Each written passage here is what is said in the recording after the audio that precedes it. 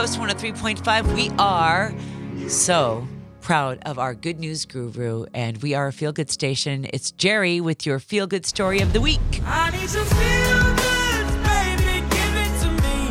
Give it to me. All right, Jerry, our good news guru, thank you for coming on with us. Where are you taking us today? We're headed to Finland, where a man in a city forest unearthed a Valentine's Day miracle. It's been 47 years since Deborah McKenna lost her boyfriend's class ring while washing her hands in a store in Portland, Maine. She was scared Sean would be angry, but instead he replaced it a few years later with a wedding ring. Sean and Deborah were married for 4 happy decades until just 3 years ago when he passed away following a long bout with cancer. In high school, Sean first asked Deborah out for a date on Valentine's Day. So imagine her surprise when a few weeks ago she got a call on February 14th and learned that something amazing had happened. Someone had located the long-lost class ring.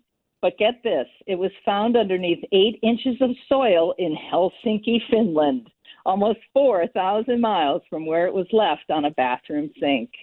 Marco Saarinen was out for a hike with his metal detector, and when he saw the graduation year and the initials carved inside the ring, he reached out to Morris High School to find its rightful owner. No one knows how the ring could have ended up on the other side of the ocean, but the 63-year-old woman believes it's a sign from Sean. Wow. And it's all thanks to a stranger who sent the ring from Finland and made the effort to reach out and touch her heart.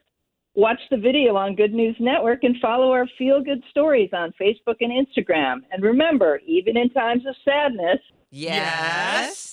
may good bless. The Ellen K. Morning Show on Coast 103.5.